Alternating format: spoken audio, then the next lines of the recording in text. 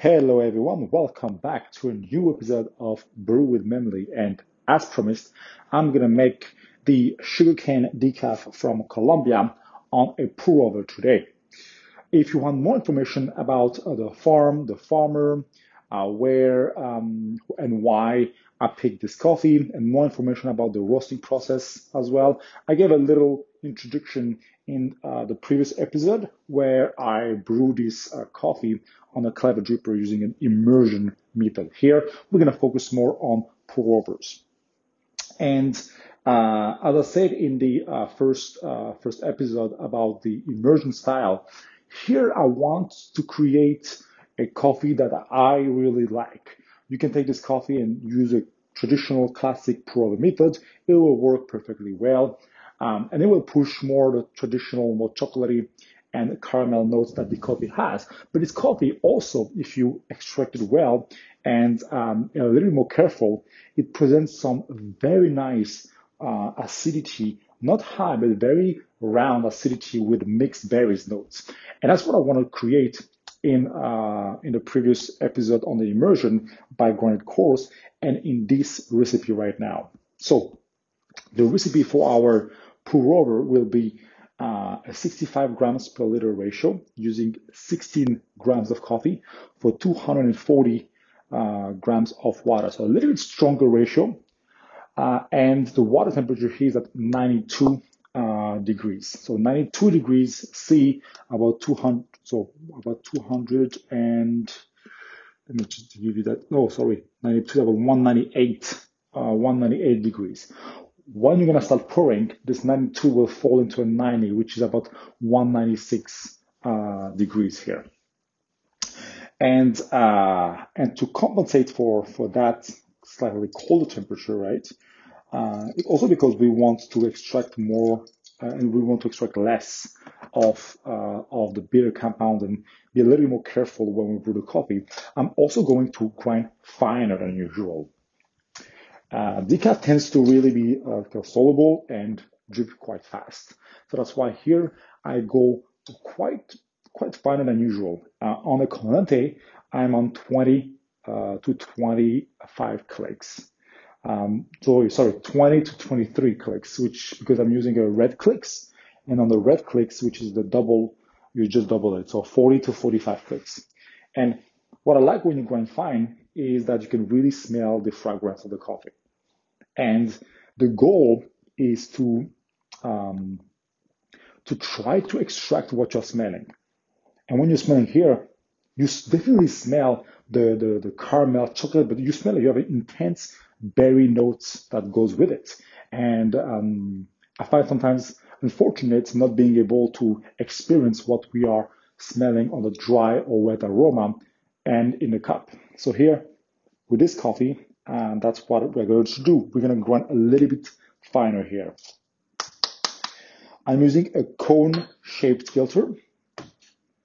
And that is because I want to accentuate the brightness. This coffee, when you cup it, or if you have an immersion or classic method, it is very mellow in acidity. It's very round, very creamy, very sweet. But here I want to create a coffee that I can have at any time of the day, and I can be paired with a lot of dessert. So the pouring structure is very simple. It's 4 times 60 grams and 40 seconds in between. So we're going to start by pouring 60 grams and wait for 40 seconds. Here you go. After 40 seconds, I will pour another 60 grams and wait until a minute 20, and so on and so on. And in terms of pouring, I try to be quite high, quite aggressive, so you really agitate and you are trying to basically increase that flow, even though the water is hitting a finer grind size. So that's why we are going to extract very homogeneously here. At 40 seconds, I am pouring in concentric circles and back to center another 60 grams until 120. Now wait until a minute and 20. The rule of thumb is Whenever you create a bloom, right, the coffee bed is rising, right? And then as it drips down, as it flushes down, it leaves some grounds around. The rule is whenever you pour, try not to go over that limit because then you are creating another layer, another channel that where coffee can bypass. I'm not saying you will bypass, but it can. All right, I'm in a 20, I'm pouring 60 grams until 180 grams. And I'll be waiting 2 minutes. There you go. It's a very slow dripping process. And I'm targeting here 3 minutes brewing time. If you're familiar with my recipe, I like to usually end between 2 minutes and a half and 3 minutes when I have a 15, 16 grams dose. Here, I'm going a little bit more, but with colder temperature and finer grind size. All right, at 2 minutes, I'm pouring the rest of my 60 grams until 240 grams, quite fast, within 10 seconds. And then it will take about a minute or 50 seconds to drip. A little note about the water. Here I'm using quite a soft water here. I usually use a decent amount of minerals, and I like medium or medium low minerals in the water. My classic is like 50 ppm of an alkalinity and about 100 on the general hardness. Here I used 40 ppm on the alkalinity and 75 on general hardness, using 2 times more calcium than magnesium. So we're a little bit more in the light range here. And that's because we really want to extract the more fruitier notes and show that a coffee decaf can really taste like any other coffee. If we put a lot of patience and attention to the details, it will work. All right, we are done at 3 minutes and 7 seconds, so a little bit more. It's kind of slowed down at the end. It drips a little bit, probably because we went fine. It may clog, especially on the cone shape. So that's why the last 2 grams or 3 grams, it's a little bit clogging here. So we may up the grind size a little bit to avoid that. And once again, on the smell, you really feel that you extracted a lot from it. Let's measure the TDS here. I find it really interesting to see how sometimes the taste correlate or doesn't correlate with the extraction percentage. Remember, when you are using or extraction or TDS meter, always use a clean syringe or kind of things or filter to put it there. And let me taste it first. The first test should be always to taste the coffee. All right. Okay, here we really up the acidity, and we really have like those bright cone shaped. Here I use the origami, but it works the same with the V60 result that you can have with cone shaped filter. Traditionally, flat bottom like Kalita waves emphasize the sweetness a little bit more. It's a little more balanced, and cone shaped emphasize more the clarity and the acidity or the brightness of the cup. And here, because this coffee is more on the body and sweetness part and less on the acidity, I wanted to up the acidity by using colder water temperature and less minerals in my water, as well as a stronger ratio. So here you really taste much faster the berries. It's really berry forward with chocolate. Less caramel tone.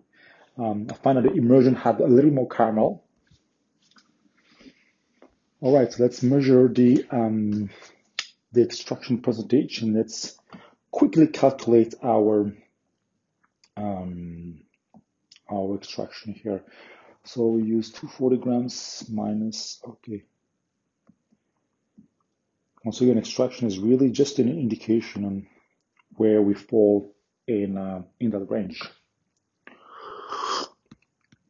Because I'm using a stronger ratio, my TDS is also quite high. I'm a really high TDS. I'm a 1.5 and 5.1. Let me just do 3.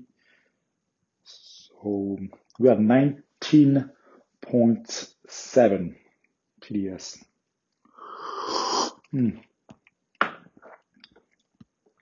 Oh, sorry, 19.7 extraction yield and 1.5 in the TDS. And that's, I add the TDS by using a stronger ratio and so shorter amount of water.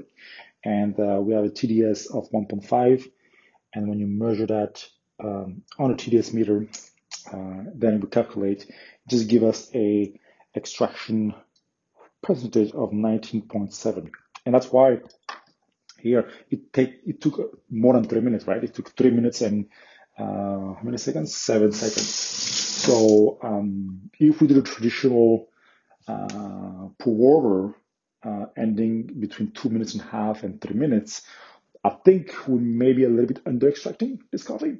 So that's why I don't hesitate to go finer when you're using this decaf and play with the temperature to up or decrease the extraction, keeping a relatively strong ratio to really have those bursts of flavor. And as it cools down, it's really getting really fruity with an aftertaste of chocolate. So here we really put the fruits forward, and you can serve it to anyone. You will never guess that it's a decaf. Try this recipe, let me know. This is also by using our filter roast. So here with this coffee, because it's really clean, it's really unique in flavor profile, and it's a single variety, I opted for 2 different roast recipes, like we do usually with any coffee. And basically, I keep everything the same. The end temperature is the same. It's just the development time. So here we develop that coffee for 1 minute and 45 seconds instead of 1 minute and 20 seconds. Those little more seconds time will reduce the perception of acidity when you pull an espresso shot and creates and really emphasize that texture and that sweetness. Thank you very much, and see you next time on the espresso.